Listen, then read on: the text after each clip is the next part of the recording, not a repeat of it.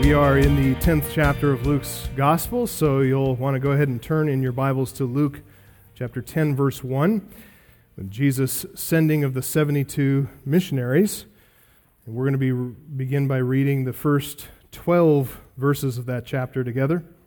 You're noticing probably a number of different ways that we're saying it's time for our church to get out there and spread the gospel and bring the gospel out to the community in different ways. We obviously know that you as individual Christians are doing that already in your families and friends, neighborhoods, at work and all that. We just want to give you some formal opportunities that will help you to learn how to share the gospel as you do it with one another, and that will be an encouragement to you and also instructive as you see people who are experienced at sharing the gospel do that in another setting, and it's just going to be, I think, a very encouraging time for our church, a time of growth and stimulation and edification. If you get the sense that we're getting into Luke 10 and we have all these sermons on evangelism, and that's kind of a bit of a conspiracy behind the scenes to encourage more evangelism, I want you to know you're absolutely right about that. But it's not our conspiracy. This is what Christ has planned for us. I started Luke's Gospel back in 2015, in January of 2015, and I could have not anticipated then that we're going to be here now. So he has been planning this for quite some time to unleash this kind of tone and tenor in our church, and I am so excited to see it happening, to be a part of it, to know that Christ is the head of the church, and we as elders and deacons and leaders here in the church, we're really following his direction, responding to what he's revealing among us. So it's pretty exciting times, pretty special place to be, and I know you all feel that and sense that too. Let's look at the text here in Luke chapter 10, verses 1 to 12. After this, the Lord appointed 72 others and sent them on ahead of him, 2 by 2, into every town and place where he himself was about to go. And he said to them, "The harvest is plentiful, but the laborers are few. Therefore pray earnestly to the Lord of the harvest to send out laborers into his harvest. Go your way. Behold, I am sending you out as lambs in the midst of wolves. Carry no money bag, no knapsack, no sandals, and greet no one on the road. Whatever house you enter, first say, 'Peace be to this house.' If a son of peace is there, your peace will rest upon him, but if not, it will return to you. Remain in the same house, eating and drinking what they provide, for the laborer deserves his wages. Do not go from house to house.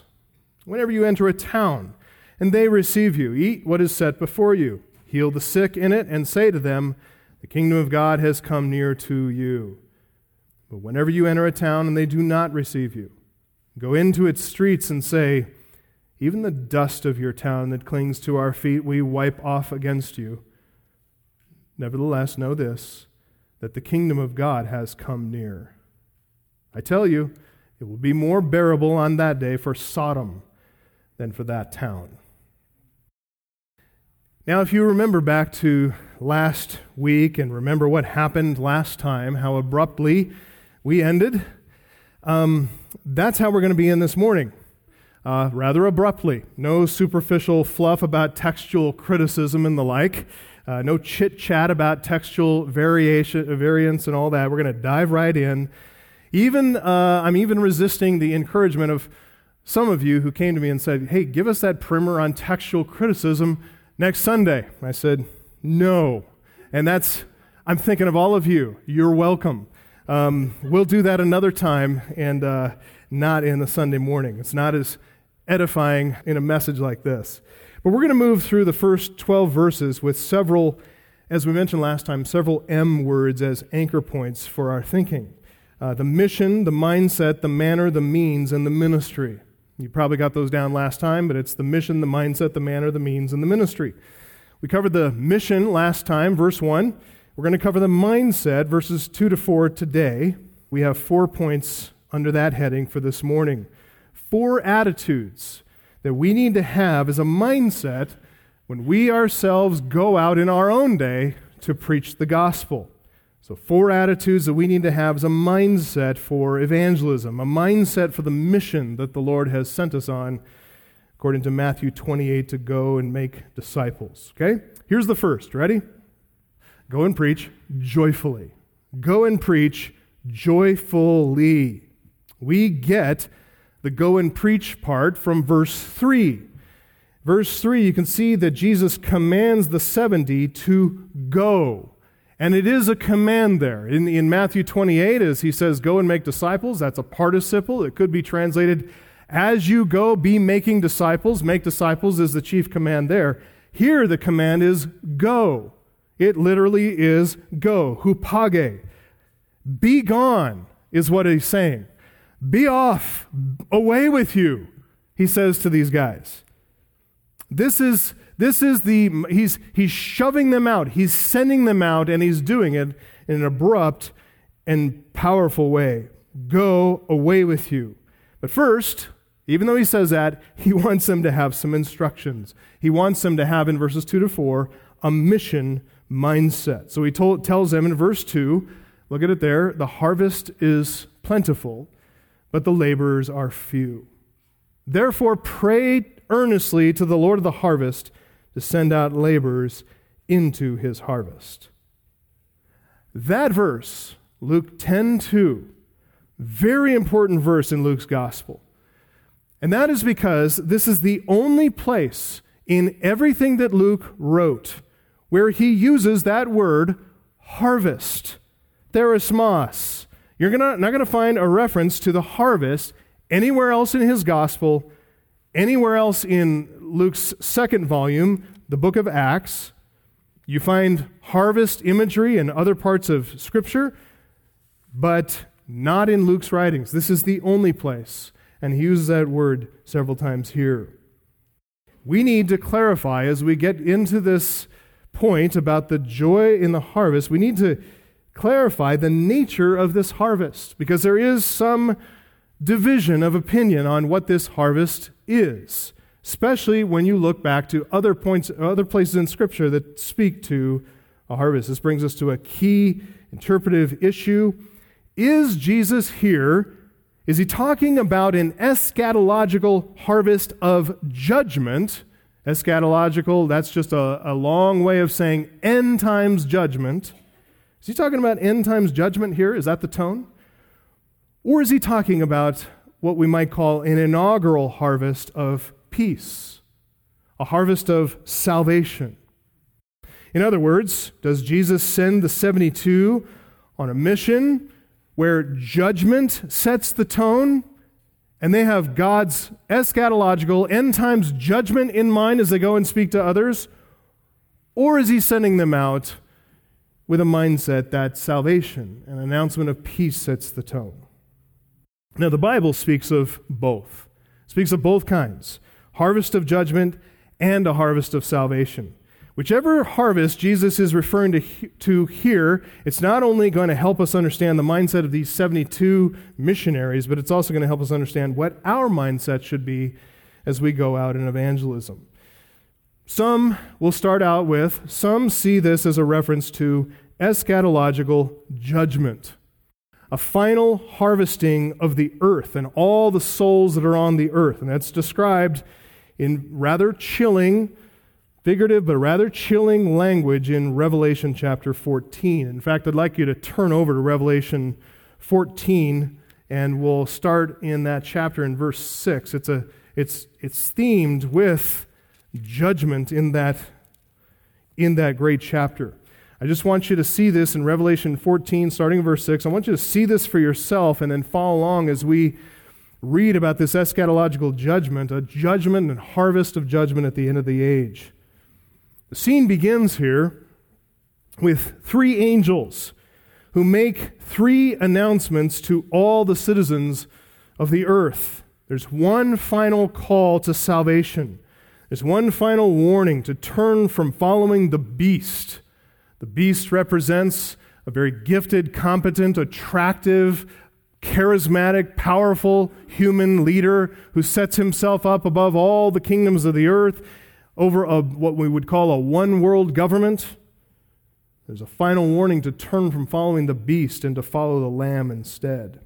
Look at chapter 14, Revelation, verse 6. I saw Another angel flying directly overhead, with an eternal gospel to proclaim to those who dwell on the earth, to every nation and tribe and language and people. He said with a loud voice, "Fear God and give him glory, because the hour of his judgment has come, and worship him who made heaven and earth, the sea, and the springs of water."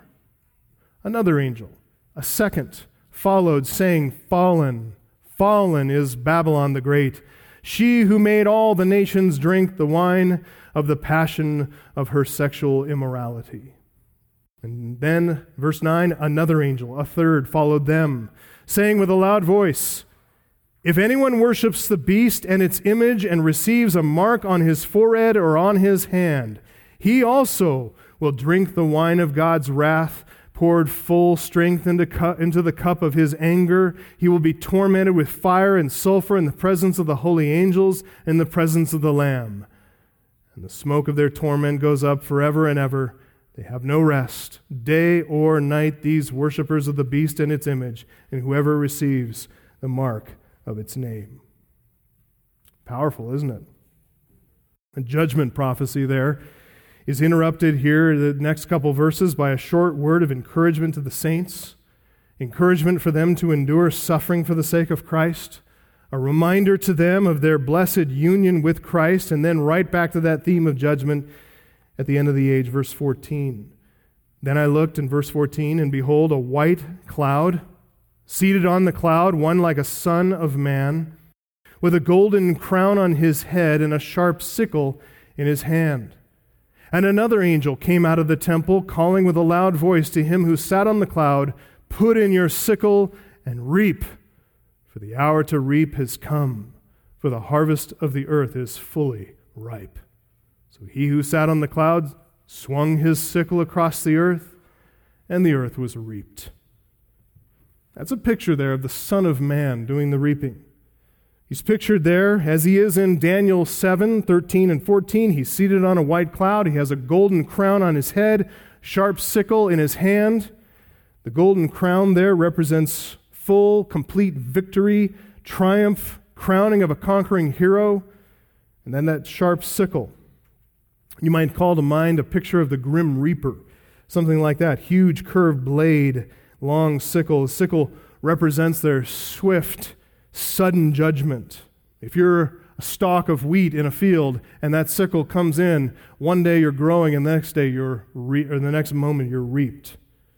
This is not some grim reaper holding the sickle. This is someone infinitely more powerful. Someone whose wrath is going to strike terror deep within the hearts of all who have rejected him. And he holds the sickle and he does the reaping. More to come in verse 17. Look at that. Another angel came out of the temple in heaven. He too had a sharp sickle. And another angel came out from the altar, the angel who has authority over the fire. And he called with a loud voice to the one who had the sharp sickle, "Put in your sickle and gather the clusters from the vine of the earth, for its grapes are ripe." So the angel swung his sickle across the earth, gathered the grape harvest of the earth, and threw it into the great winepress of the wrath of God. And the winepress was trodden outside the city, and the blood flowed from the winepress as high as a horse's bridle, and it flowed for 1,600 stadia.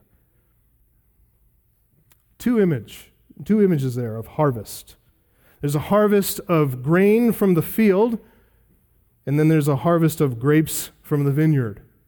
Both of those harvest images come from the Old Testament and judgment texts. Both of those are pictured here. This is a fulfillment and a finality, bringing both images of the field of the grain of the field and the grapes of the vineyard, all brought together to speak of fullness and finality, a harvest of judgment. Joel 3:13 says, "Put in the sickle, for the harvest is ripe. Go in, tread, for the winepress is full, the vats overflow, for their evil is great." Just as Joel connects the harvest of the grain of the field in that first part, He connects it with the harvest of the grapes from the vineyard in the second part, and it speaks of full and final judgment, and it's the same thing here in Revelation 14. Both of those texts are looking ahead to a time of judgment that is going to come in the Great Tribulation period. And specifically, as we see in Revelation 19, it's talking about the final battle of Armageddon. When the nations of the earth gather, the beast leads them and leads them to fight against God's people in the land of Israel. This is going to happen at the second coming. When Christ comes in Revelation 19, he returns in wrath to save his people from the surrounding nations, coming to destroy the nation Israel. He will destroy them all with the sword that comes from his mouth. It's a picture, actually, of Christ coming in judgment, very familiar to Israel, a hope that they had of protection from the nations. It says over in Isaiah 63, 1-6. You can jot that down if you're quick enough, you can get there, but Isaiah 63, 1-6 says this: "Who is this who comes from Edom, in crimsoned garments from Basra? He who is splendid in his apparel, marching in the greatness of his strength. It is I, speaking in righteousness, mighty to save." It's Christ speaking. "Why is your apparel red, and your garments like his who treads in the winepress?" Answer from Christ: "I have trodden the winepress alone, and from the peoples no one was with me. I trod them in my anger and trampled them in my wrath. Their lifeblood spattered on my garments and stained all my apparel. For the day of vengeance was in my heart, and my year of redemption had come. I looked, but there was no one to help. I was appalled, but there was no one to uphold. So my own arm brought me salvation, and my wrath upheld me. I trampled down the peoples in my anger. I made them drunk in my wrath, and I poured out their lifeblood on the earth." It's a terrifying image, isn't it? And we need to take it very seriously and be sober-minded about this gospel that we're a part of. To realize that we who are saved, we who are believers in Jesus Christ, we will not know the fiery wrath end of that relationship with him. We know the day of redemption that had come. We're saved and spared from this. But many that we speak to about the gospel, they're going to be on the receiving end of this. This coming of Christ in full and final judgment, pictured in Joel 3, pictured in Revelation 14, final battle of Armageddon that's described in graphic detail in Revelation 19. This is what Jesus himself warned of in Matthew 13, Matthew 24, other places as well. In Matthew 13:39, he says, "The harvest is the end of the age, and the reapers are angels." The question for us is this question: is that the harvest that Jesus is talking about in Luke 10:2? Is that the harvest? A harvest of judgment and wrath, treading down the winepress so that the blood flows. Is that what he's talking about as he sends out the 72? In fact, go ahead and turn your Bibles back to Luke chapter 10. Does Jesus want the 72 missionaries? Does he want them to go out with their minds oriented to that final judgment? Does he want them thinking about the danger that the people that they speak to are in? Is that the tone of the text? And I can answer that question with a definitive yes and no.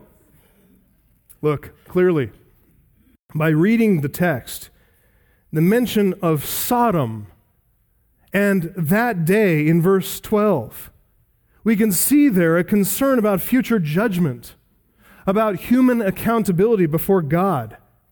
Knowing the fear of the Lord, knowing the wrath of God, the coming judgment, those concerns are never going to be far from any missionary, any evangelist, any Christian as we talk to unbelievers. Because, after all, we share the heart of God in this matter, don't we? We want to rescue the perishing, don't we? That said, though, it's important to recognize that the harvest that Jesus speaks of here in Luke 10:2, This is not a reference to that eschatological harvest. This is an inaugural harvest of salvation. And I say inaugural because it is talking about the inauguration of Christ as King. This is talking about his first advent, the first coming of Christ to the earth. This is not the eschatological harvest of judgment, which is associated with the second coming of Christ. We just want to keep those two things clear and then understand the true tone of this text where Jesus is sending out the 72. We've already read this a number of times back when Jesus launched into his ministry in his hometown of Nazareth in the synagogue there in Luke chapter 4, verse 19. It says, and he was reading from the text of Isaiah 61, verses 1 and 2. He summed that up by saying, I have come, the Holy Spirit has sent me to proclaim the year of the Lord's favor. The Lord's favor. But he stopped in his reading of Isaiah 61, verses 1 and 2, he stopped in verse 2 right before saying, and the day of vengeance of our God. He stopped there. He didn't read that. After he said, the year of the Lord's favor, I've come to proclaim that, he rolled up the scroll, handed it back to the attendant, sat down, and the eyes of everyone in the synagogue were on him, and he said, today this scripture is fulfilled in your hearing. But he's holding off the day of judgment. That waits for a future time. Here in Luke 10, Jesus is seeking a harvest among, verse 5, the sons of peace.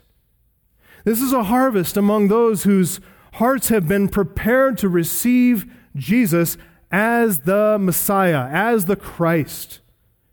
They've been prepared by the law and the prophets. They've been prepared by John the Baptist, and now they're being prepared by the 72 kingdom heralds, 72 gospel preachers sent out to visit their town, their village, their little hamlet before the arrival of the coming king. They are going out to harvest those who are going to embrace Christ as their king, because those people who embrace him are blessed recipients of the grace of God.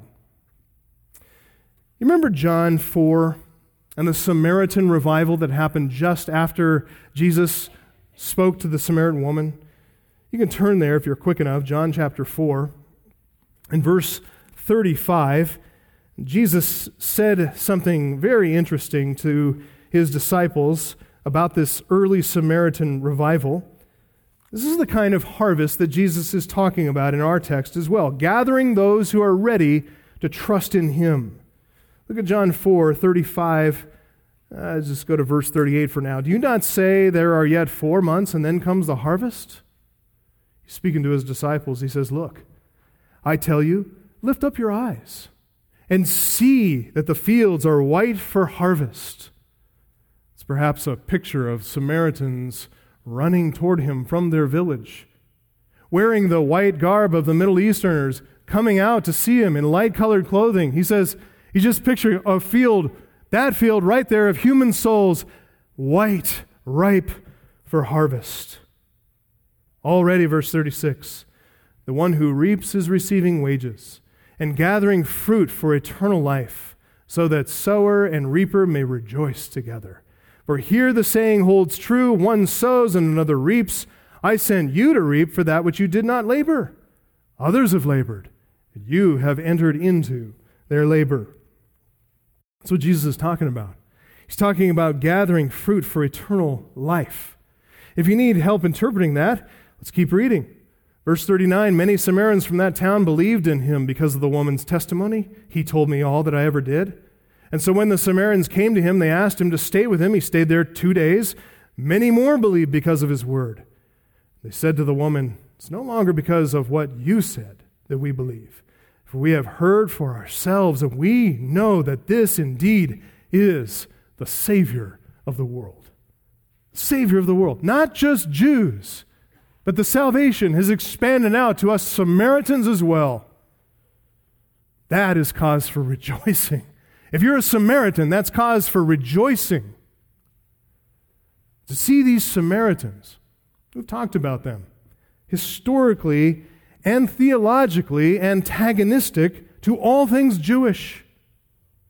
Now to see them running to Jesus Christ, calling him Messiah. He is the Savior of the world. He is our Savior. We believe his word. By the grace of God, they're recognizing him to be none other than the Savior of the world. This is pure, pure joy. That's why Jesus told his disciples, John 4:38, I sent you to reap for that which you did not labor. Others have labored. You've entered into their labor.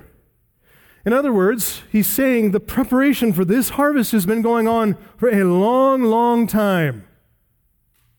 Not just decades, but centuries, millennia. Now by entering into this labor, verse 36, sower and reaper may rejoice together. Listen, that is the same kind of harvest Jesus is talking about in Luke chapter 10, verse 2. You can turn back to Luke 10. Same sense of anticipation. Same sense of joy in going out to gather true believers into the kingdom of God. Yes, this harvest is going to reveal hearts. Yes, it will separate the believers from the unbelievers. That's what the gospel does. The gospel is a dividing line. In fact, it's exactly what John the Baptist predicted when he came preaching. Luke 3:16-17. He will baptize you with the Holy Spirit and fire. His winnowing fork is in his hand to clear his threshing floor and gather the wheat into his barn, but the chaff he will burn with unquenchable fire. So Jesus comes proclaiming the kingdom of God, and as Simeon told Mary, he does so that the thoughts from many hearts may be revealed. But the gathering of the wheat into his barn part of that's joyful. That's exciting. That is good and wholesome work. Even the joy of gathering the wheat in the barn as we do that, we're always mindful, though, of the time to come when the Lord is also going to burn up the chaff with unquenchable fire. We hold both of those things in our mind, don't we? Now back here in Luke 10:2, to learn more about this mission mindset. Now that we know what kind of harvest that Jesus has in mind here, we can understand the mindset and the tone of these 72 that Jesus sent out. And if we understand that correctly, we can understand then the mindset that we need to have as we go out and harvest souls for the kingdom. Listen, you need to realize, as you sit here in 21st century Greeley, Colorado, as you're here in the northern Colorado area, Front Range, as you're living in a day of amazing technological and medical advancements and all kinds of comforts and pleasures and ease, you need to realize that you're not here to enjoy any of that. We're left here for one purpose. That purpose is to glorify God by preaching the gospel. Yes, we have jobs, relationships, families. We live like the world lives. In a lot of ways, earning a living, making bread, and eating and drinking and being married and all the rest of the things we do, having children, raising babies, kissing our grandkids, and all the rest. We do all of those things, yes. But all of those are avenues for us to interact with other people, other unbelievers, to make disciples of all the nations. That's our role. That's why we're left here. It's the only thing that we cannot do when we get to heaven. So think about the privilege that we have right now. It is a high and holy honor. It is a supreme joy to have the privilege of participating in the salvation harvest. That's how we need to read this text, through the lens of profound joy and privilege. For any first century listener, for them, harvest means joy. It's an occasion for great joy. I mean, harvest is, yes, it's great work, but it's laboring in the company of family, working alongside friends. It's gathering fruit. It's filling basket after basket after basket with the fruit of the field, with the fruit of the vine. Picture is of plenty here, of abundance in the harvest. Harvest means profitable labor, eating good food, enjoying good company, all the things that you think of home and hearth and fellowship and feasting. That's what harvest pictures.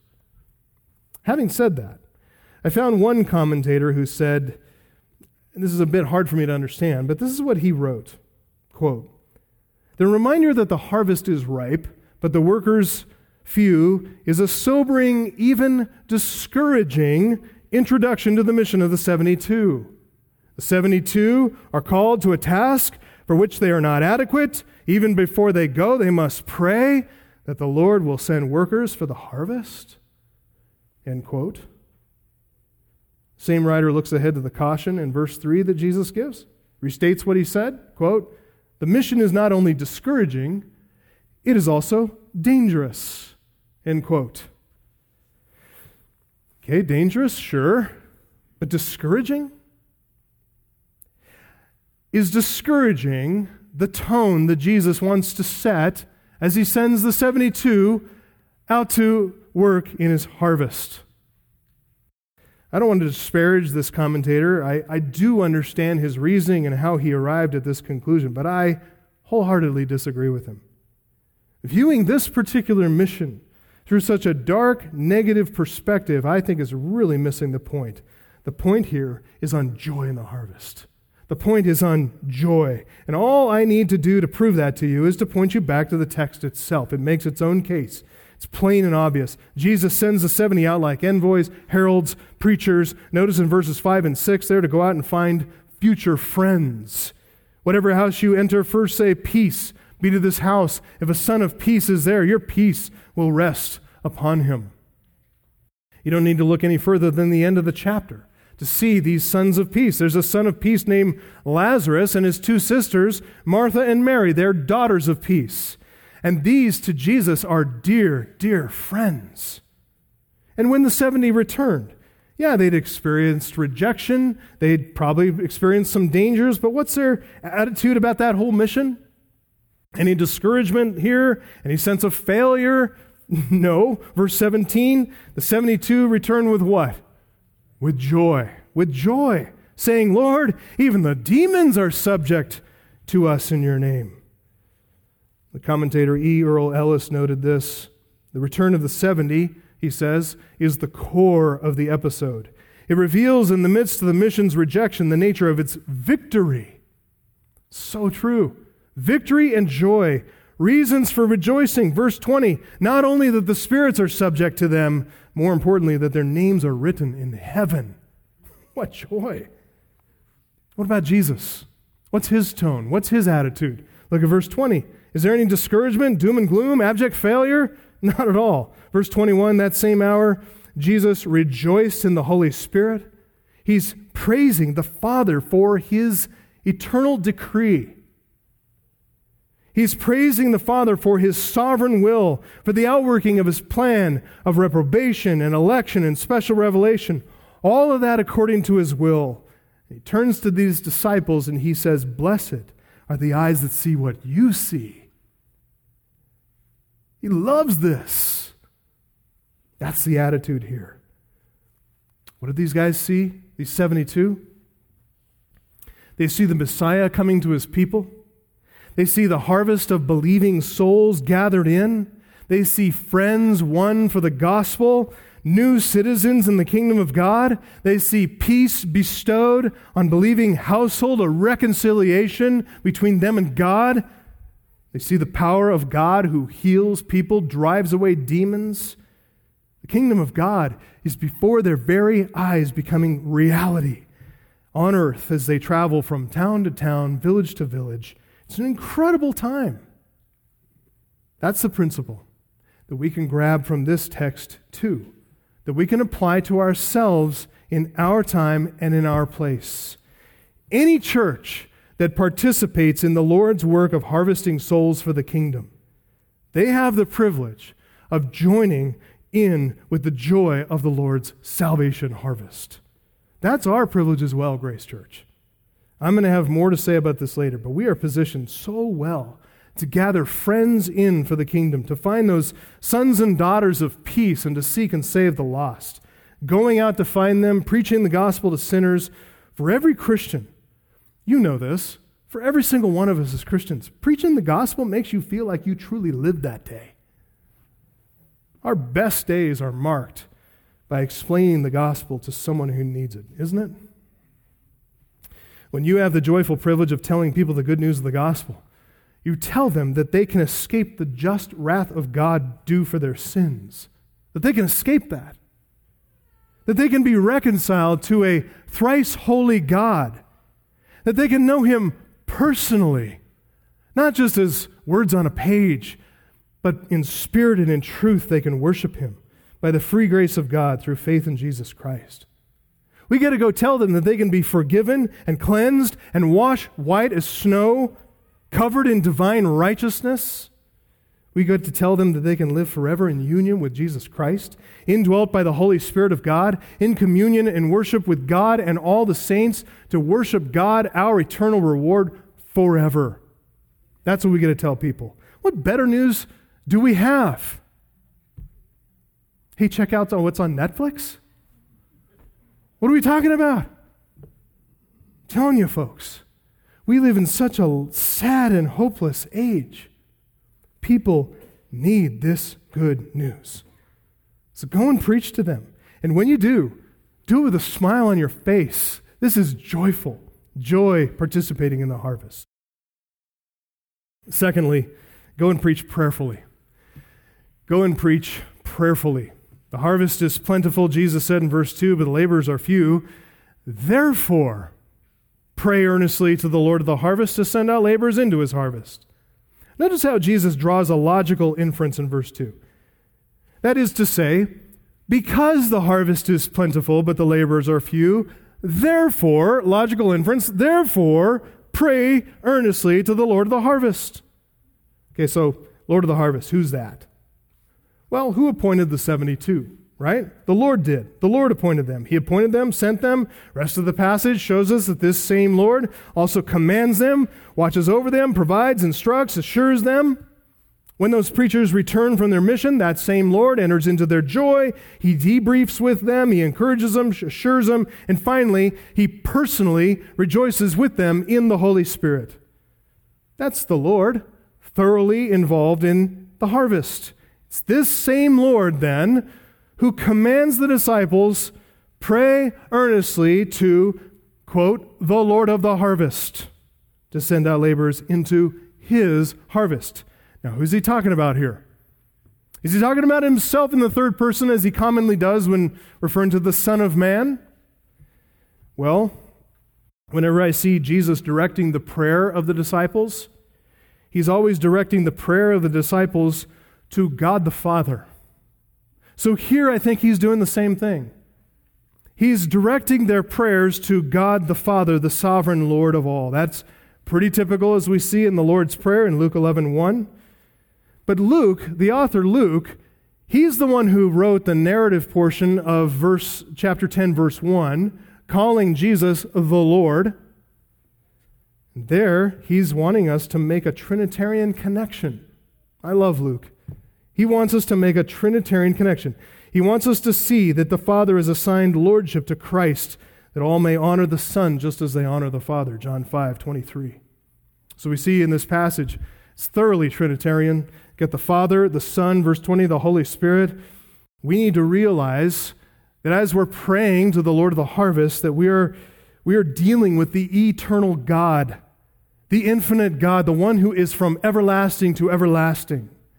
We need to realize then that this work, it's way, way bigger than us.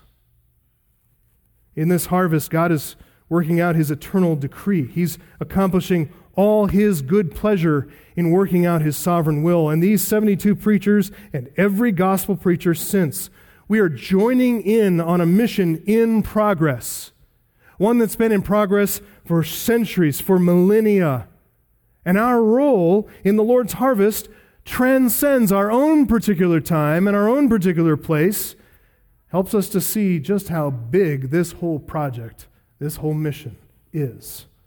This is the Lord's harvest, which means He's the one who owns the field. He's the one who has funded this entire endeavor from start to finish. The Lord plowed the field. He planted the crop. He watered, fertilized the field. He cultivated the crop by His power. He has caused the growth of the field, and He's readied the field for harvest. It's His harvest. So since God is sovereign, since He is all-powerful, and since this is His harvest, we might ask the question, since he's abundantly provided for everything, why hasn't he flooded the field with laborers for the harvest? Why does he want us to pray and to pray earnestly and ask him for more laborers? You ever ask that question? If God is sovereign and all-powerful and he's good, why does he want us to pray? He's got it all handled. Well, quite simply, God calls us to prayer so that we can share his heart for the lost, so that we can enter into his thinking, so we can enter into his desire in the gathering of his people. That's why he wants us to come to him in prayer. Look, we're not just hired hands, day laborers who only care about a paycheck coming at the end of the day or the end of the week. He involves us at the very highest level, the level of planning and hiring, the level of gathering more laborers. So as we work in partnership with the owner of the harvest, the owner of the field. We share his heart in prayer as we ask him to help us successfully complete the mission that he sent us on. So the call to evangelism for us is a call to prayer. And it's such an exciting thing, isn't it? When a church is moved to pray for the harvest of souls. Why is that? Because praying about evangelism, for us as collectively as a group, to pray about evangelism, that is clear evidence that God is at work, that he intends to reap among our town, our city, our area, our region. It's a clear evidence when we all get a heart to pray for these things that God is moving among his people to pray for the salvation of his people. That growth of an evangelistic spirit, a longing to see the salvation of souls, that is a clear sign that God intends to work in and through the prayers of his chosen laborers, to convert people, to save sinners, to harvest souls, to give new people citizenship in the kingdom of God. God is the sovereign Lord of the harvest. Jesus commands us to pray to him. And this is where we see our responsibility join with and harmonize with God's sovereignty. Our responsibility, God's sovereignty, coming together in prayer and labor to work and accomplish his purposes. God is sovereign and we pray. Listen, it's only Calvinists who can make sense out of prayer, isn't it? I mean, if you're truly a consistent Arminian in your thinking, then you realize that God cannot move until the sinner grants him permission. And so, why pray to God? Why not go pray to the sinner? If God's working is subject to man's willing, then all our praying and appealing and pleading is with the sinner. It's not with God. We know his intent. We know his desire. We pray and plead with the sinner. That's the logical, consistent outcome of an Arminian view. It's a constant preoccupation you can see in man-centered evangelism. It's a very unfortunate distraction. God-centered evangelism looks first to God and then to the sinner. Since God is the only one who can change a sinner's heart, since God is the one who takes initiative to cause that sinner to be born again so that that sinner might put his faith in Jesus Christ, then we pray to God. We pray to God because he is sovereign. We pray to God because he's all-powerful. And when we pray not just for a receptive heart in the sinner. We pray for the Lord to send out laborers into his harvest. We realize that he's sovereign over the laborers too. He's sovereign in compelling them to go out into his field and to work and to share in the labor. That's why the verb here in verse 2 is so strong. You can't see it necessarily in the English translations, but the Greek word in verse 2 for send out is ekbalo. Ekbalo. You know what that word is? Same verb that's used for casting out demons. Ekbalo. Literally, it's pray to the Lord of the harvest to cast out laborers, to drive laborers out into his harvest. It's ejection by force. It's expulsion. It's throwing them out into the field. So we're to call upon, I'm going to start praying this way for some of you, that he'll throw you out. Not in a mean way. We're to call upon the sovereign, all-powerful God to do what only the sovereign, all-powerful God can do. So you ask, why such a strong word? Why the need for such force? And I ask you, when was the last time you heard of a church shutting down the evangelism list because too many people are signing up? I know that we had room on Friday night for more. And if we didn't, we'd make more room. We'd meet in here, and if this got full, we'll go out onto the lawn out front. We tend to be lazy, don't we? We tend to be a bit indifferent, don't we? Not just to the desperate plight of the lost. Forgetting our own salvation, forgetting the darkness of our own soul before Christ, before we met Christ. We tend to forget that.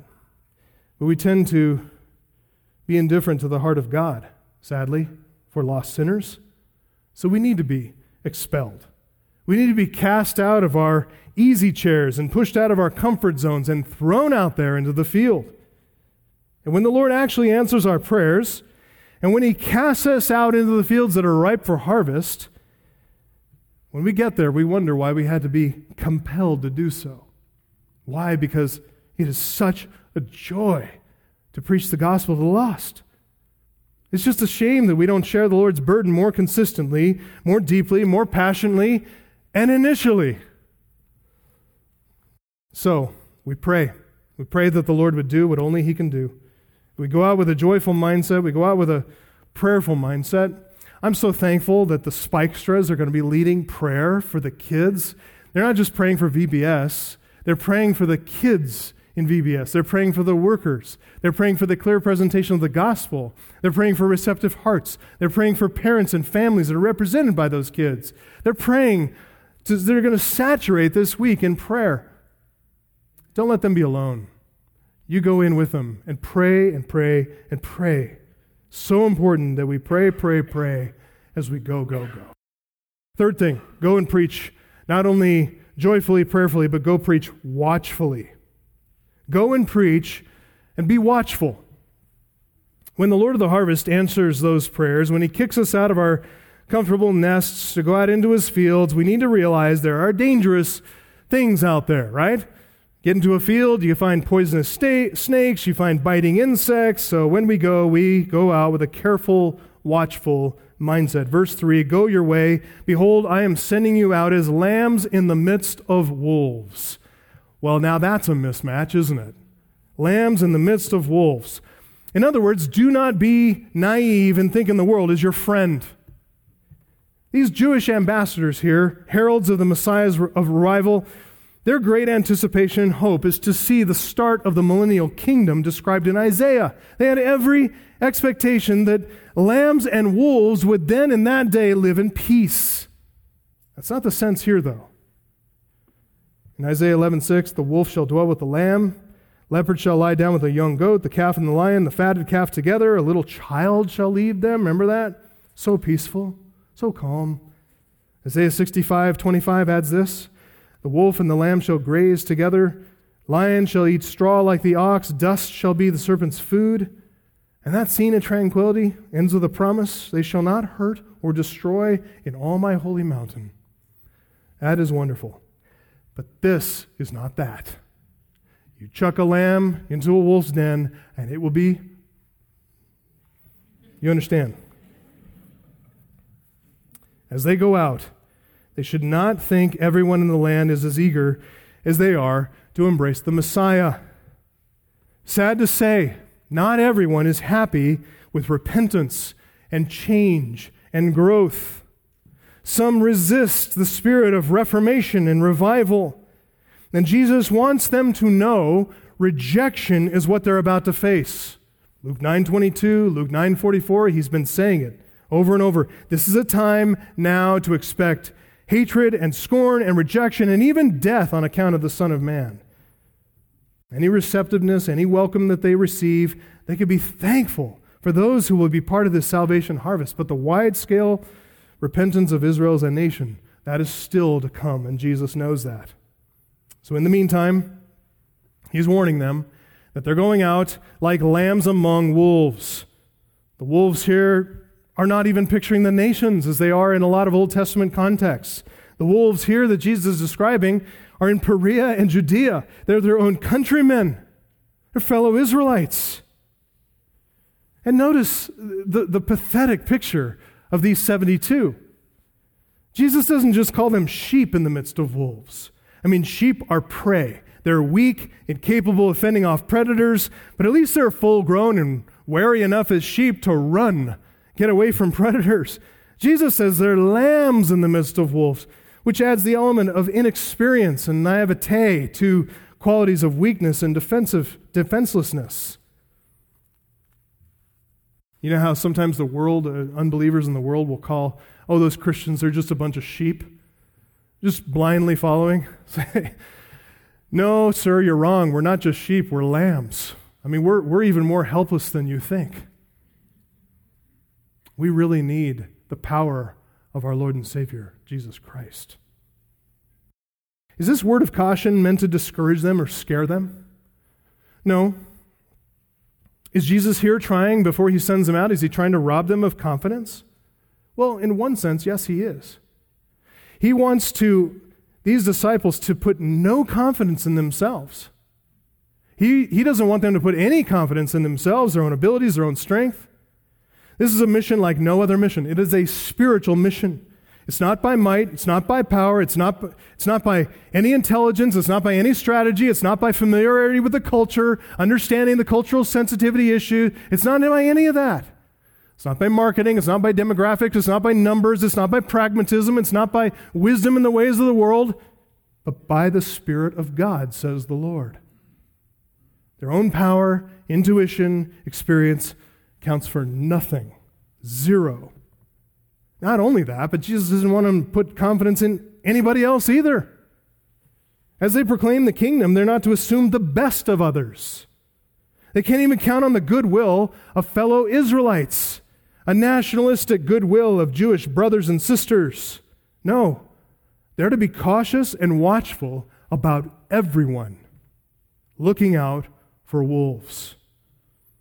What's this warning for? Is it to knock the legs out from underneath them? Is it to throw a wet blanket on their excitement and anticipation of joy in the harvest? What are weak, defenseless, naive lambs supposed to do when being cast into a den of wolves? Well, in a word, and back to the previous point, they are to be prayerful. They are to pray. They are to stay close to the good shepherd, who is always watching over his sheep. They're to draw near to God, who cares for his little lambs. And Jesus doesn't want them trusting in themselves on this mission. He doesn't want them trusting in anyone else either. He wants all their confidence to be in God and in God alone. He is the shepherd of the sheep, and he carries the little lambs on his shoulders. He'll get us through. So we need to go out in the same way. We go out joyful, prayerful, watchful. Finally, fourth point, just quickly, go and preach urgently. Go and preach urgently. We know Jesus commanded the 72 to go. Verse 3, we not only know they were obedient to his command, we know that he kept them safe. And how do we know that? Because verse 17, 72 who went out, well, they also came back. Not one of them is missing. When they returned with joy.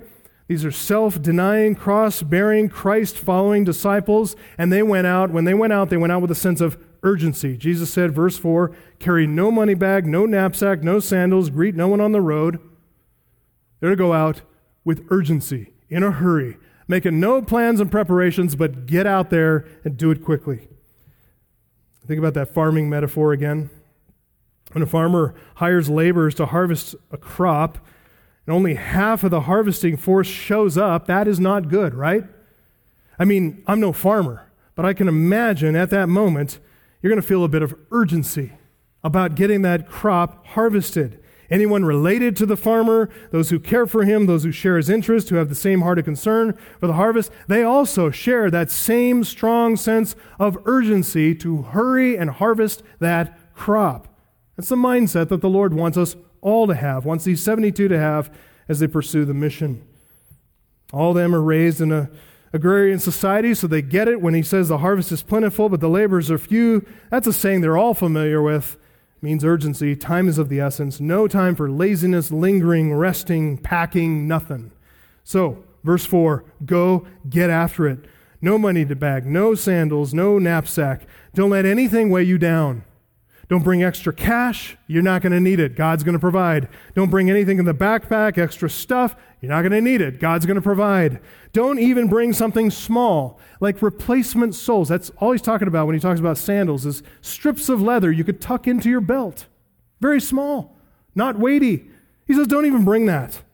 No time, no need. You're going to be provided for. You just get out there and trust the Lord of the harvest to provide for you on the mission. Again, he's driving them back, even when they think about their needs, to what? Prayer. Lord of the harvest, I need new sandals. These are worn out. Greet no one on the road. What does that mean? Don't say hi? No. It's referring more to a Middle Eastern greeting. It's just a lot more involved. Don't waste time with that long, involved Middle Eastern greeting in a small country like Israel, where everyone is likely to be a distant relation or a friend or even a close relation. That Middle Eastern greeting takes way too much time. There's a harvest to gather. There's no time to waste. Don't waste time even talking to people on the road. Get after it. For this mission, these guys are sent out to prepare these cities, towns, and villages for the Lord's arrival. If they have not done their job in a timely fashion, and the Lord arrives to that town, and these people are not prepared to receive his messianic ministry, you do not want that on your head. So get after it. Be urgent. Look, ours is a serious business, isn't it? These preachers went out on a gospel mission. And those who rejected, they would have been better off dying in the judgment of Sodom. Fire and brimstone coming down from heaven on their heads. It's a very serious business. And folks, it's no different for us today as we go out under the Lord's commission. He commanded us, go make disciples. Baptize them in the name of the Father and the Son and the Holy Spirit, and teach them to observe everything that I have commanded you. So if we'll do that, we go with his authority. We go with the protection of his promise, behold, I am with you always to the end of the age. Like the 72, when we go out and preach, we don't carry our own message, we carry his. When we go out, we don't represent ourselves, we represent him. When we go out, we don't come in our own name, we come in his. So we have to realize, going out that way means something for those to whom we speak. We're living and preaching and ministering the gospel in an in-between time. After the first coming of Christ and before the second coming of Christ. That means a time fuse has been lit. The fuse is burning. The time of salvation will come to an abrupt and a sudden end. And when the Son of Man comes again, as we were reading earlier in the service, that's it.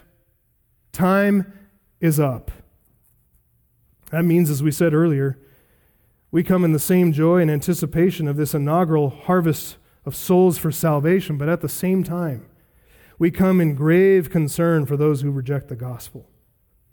Those who reject the gospel, deny God, the Christ of Scripture, they are going to be cast into the lake of fire. As it says in Revelation 19:20, Revelation 20, verse 10, verse 14, verse 15. Jesus himself says this in Revelation 21, 6-8. It is done. I am the Alpha and the Omega, the beginning and the end. To the thirsty, that is all of us who are thirsty, I will give from the spring of water of life without payment. The one who conquers will have this heritage, and I will be his God, and he will be my son. But as for the cowardly, the faithless, the detestable, as for murderers, the sexually immoral, sorcerers, idolaters, and all liars, their portion will be in the lake that burns with fire and sulfur, which is the second death. The reality of that coming judgment, that's part of what motivates our evangelism, isn't it? Knowing the fear of the Lord, we persuade others. We don't want to see them harvested in judgment. Part of that eschatological reaping, we don't want to see them just cast into the great winepress of the wrath of God. We want them to be saved. We want them to be saved now. Part of that inaugural reaping to be gathered into the barn and enjoy the bounty of harvest. Do you share that heart? As we go with a mindset of joy mixed with fear, happy in Jesus, yes, but sober about the gravity of our mission, we go out like this, with this mindset, joyful, prayerful, watchful, and urgent. That's the mission mindset. Let's pray. Our Father, we want to thank you this morning for our opportunity to hear from the Lord Jesus Christ, to hear his charge to these 72 missionaries, these heralds of the kingdom of God, going out into their own time and their own place on that mission. Thank you for the pattern that it sets for us, and we just pray that for every single one of us, we would be searching our own hearts right now as we come before the table of our Lord and Savior Jesus Christ, as we come to partake of communion, that we would think about our heart, whether we have been indifferent and cold, even maybe lazy, or fearful and cowardly. We pray that you would cut that out of us. Let us be fervent, zealous, passionate, courageous, and joyful about our mission here on this earth. We look to you for the grace you've given us already, that we would apply that to the mission you've called us to do. And as we come together before the Lord's table, help us to be thoughtful about our own place in that, giving thanks to you for our own salvation, but also thoughtful and reflective on how we might do a better job and excel still more. In Jesus' name we pray. Amen.